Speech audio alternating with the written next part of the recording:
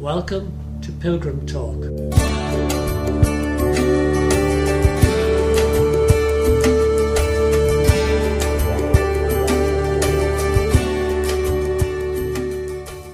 Recently, and I just, pick up something that I would resonate in my own heart too about, just the having a dream, having a passion to see something happen, and that it can be a long time. And what brought it to my attention was I was watching William Wilberforce. Amazing Grace. Amazing Grace. Yeah, great film. Yeah, and the whole story of that film involves this guy who has this passion to see something happen, and how he wanted the abolition of slavery. That's right. In England, yeah. It was so ingrained in society, and the whole commerce was based on slave trades and everything. Yeah, it was a major. Even the lifestyle that he was living was one that was sustained by the money that was coming in from the economics of the slave trade. Right. Yeah. And still, he was utterly convinced that it had to stop. And they got little kind of pats on the back and sympathetic nods and all that, but it was just such a huge undertaking. It took him years, didn't it? Oh, it did. Yeah, like 15 years he was at it. Slugging at it, yeah. And it just shows, how much that delay, how it affected him, and how he'd be at rock bottom sometimes, and then at other times, he'd be the one who'd be pushing through. But it wasn't just a good idea he got one day about the abolition of slavery. It was a deep-held conviction he had that it was wrong and needed to be stopped. Yeah. And probably that's what drives people, is a sense of that this is right or this is wrong, to keep them going. Well, when everyone else says give it up. I mean, you could see in the film what they portrayed was that this is what life was all about as far as he was concerned. Mm-hmm. And even when they came to a point where he'd actually given up on it, right, you could see that there was nothing in life that really had any meaning for him. Yeah, right. Wow. And that really kind of rings a bell for people who are just longing to see what the Lord has planned for their lives or for their country or for this world come to pass. That it's something that's worth putting your whole life into. Yeah. And it's just the scripture that sort of tied in with that for me was, let us hold fast the confession of our hope without wavering. Where's that? That's in Hebrews chapter 10. Right. For he who promised is faithful. And then towards the end of the chapter it says, therefore do not cast away your confidence, which has great reward, for you have need of endurance, so that after you have done the will of God, guess what? You may receive the promise. So we have need of endurance. We sure do. Boy, I tell you, there's days, maybe I'm in one of them, Dave, where I need endurance. Yeah. And, I think faith comes by hearing, but so many things come as a gift from God. God gives us the strength to endure at a time when everything is against you, and your natural strength is just evaporated. Yeah. But it's like a bit like Elijah and the ravens, wasn't it? Well, God kind of has put something in front of your eyes.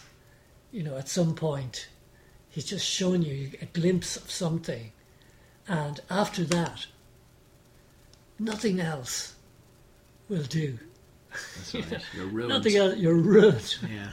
I remember when we were engaged, myself and my wife, and we were looking at possible places for a reception, and we made the mistake. Well, it wasn't a mistake, but the first place we looked at was the really nicest one. Right. And every place we looked at afterwards was just trash in comparison. So there was no contest. We'd seen the right place first time, and it's like we were ruined, you could say. Nothing would measure up to the first place we saw. Right. So it's a right. bit like that, you know. If you see Yeah. the real thing, you know, the counterfeit does nothing for you. Yeah. And you've heard Reinhard Bonnke, the great saying. He said, "I've tasted honey. I'm finished with syrup." Right. Yeah. You know, Yeah. making that point. And that's it. Uh, That's it. the fake won't do anymore. So, what do you do, Dave, yourself? On a, you know, if you go through a time when it's absolutely like just major struggle, and you know your hope is deferred, and you know, like your heart gets sick, as it says in the proverb, and you know but you know that God has spoken this thing, and you Yeah. know it's God's plan for you. Yeah. You know, I mean, what's the secret? What's the thing to do? Well, I don't know. I knew that. because whenever that's happened to me, what has happened is somehow that God has always stepped in. Yeah, You know, right. and God has revived his vision, Yeah, and it's like you know, you say, what's the secret of getting knocked down by a bus? step in front of the bus. Step in front of it. And Where's this going? well, you know, you kind of say, what's the secret of, you know, when you're feeling down and that, as if there's a secret.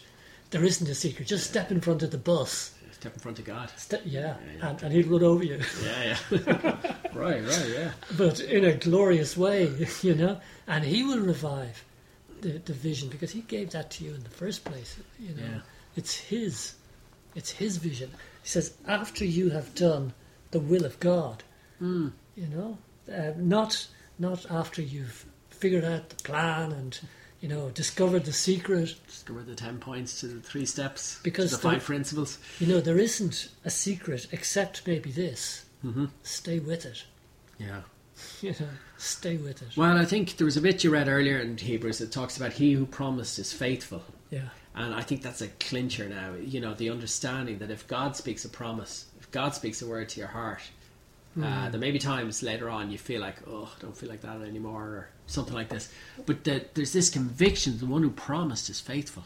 Yeah. You know, Yeah. and we all have stories in our own lives of somebody who promises something, you know, and we know they're a faithful person, Yeah. and we can rely on that promise, you know, that it Yeah. will happen. Yeah. Because there's many people make promises, but they're flighty and they forget and they're not trustworthy and they just say things Yeah. to please others, Yeah. you know, and Yeah. they cannot be trusted. Yeah. But God is true to his word all the time. Yeah.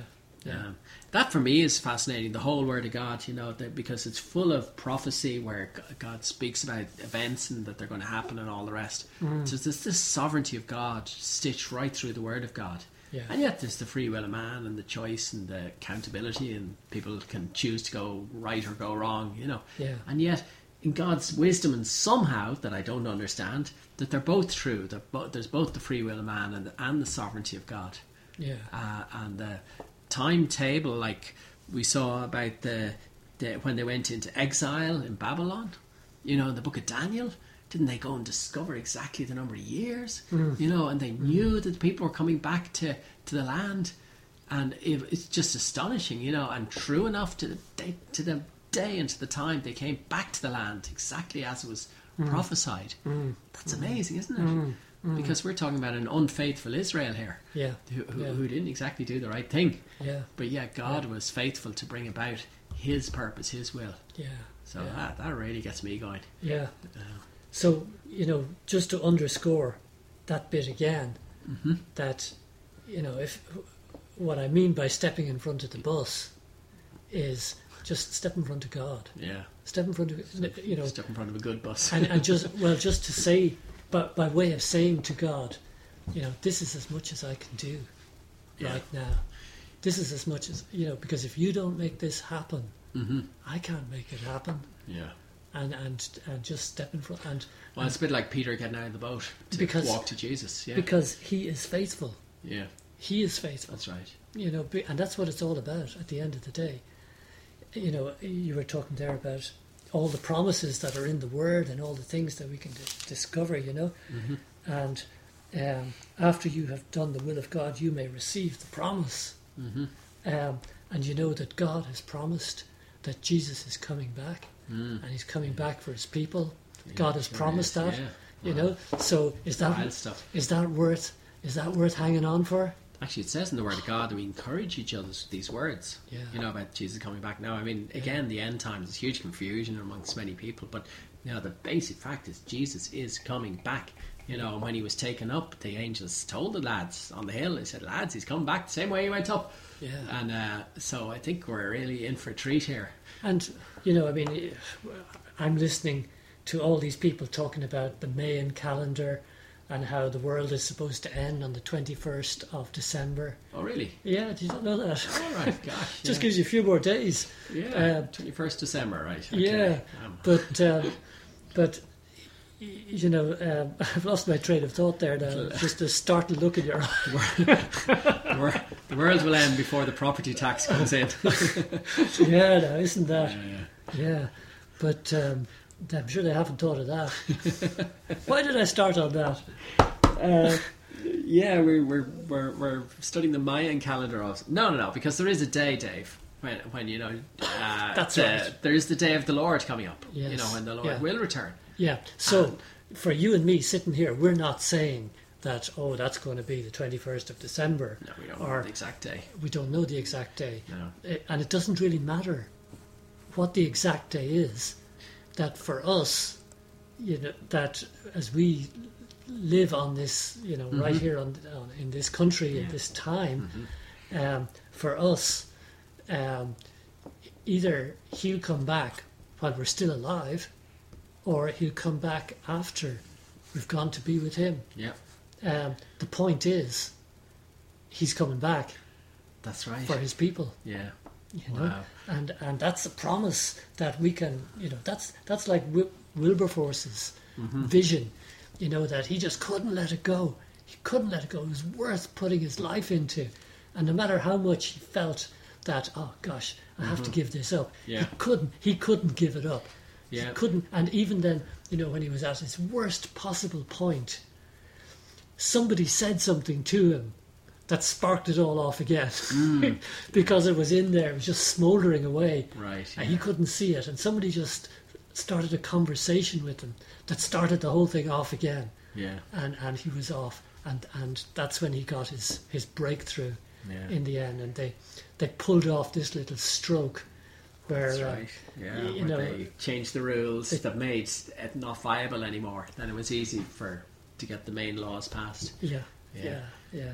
And they'd been beating their head on the wall, trying to persuade people about the right and wrong of slavery, and people were sympathetic, but not just doing going to anything. cost too much. Yeah. So basically, they came up with a smart move.